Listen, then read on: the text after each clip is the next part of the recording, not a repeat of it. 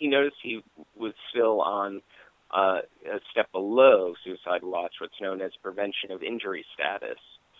But he was on it for a very long time, and he wanted to know why he wasn't going out of it. And Master Sergeant Blenitz kept saying, "Oh, what's happening? What's happening with the psychologists? Are not taking. They keep recommending you stay on this." According to Manning, this is what he's saying, and he's getting totally contrary reports from Captain Hochter.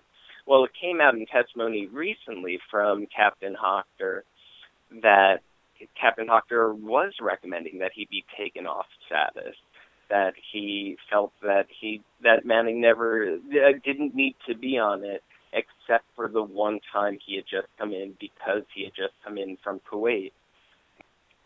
So that he was getting conflicting information. He didn't know who to trust, and he didn't know if Hochter was leading him around. He didn't know if Master Sergeant Blenitz was leading him around.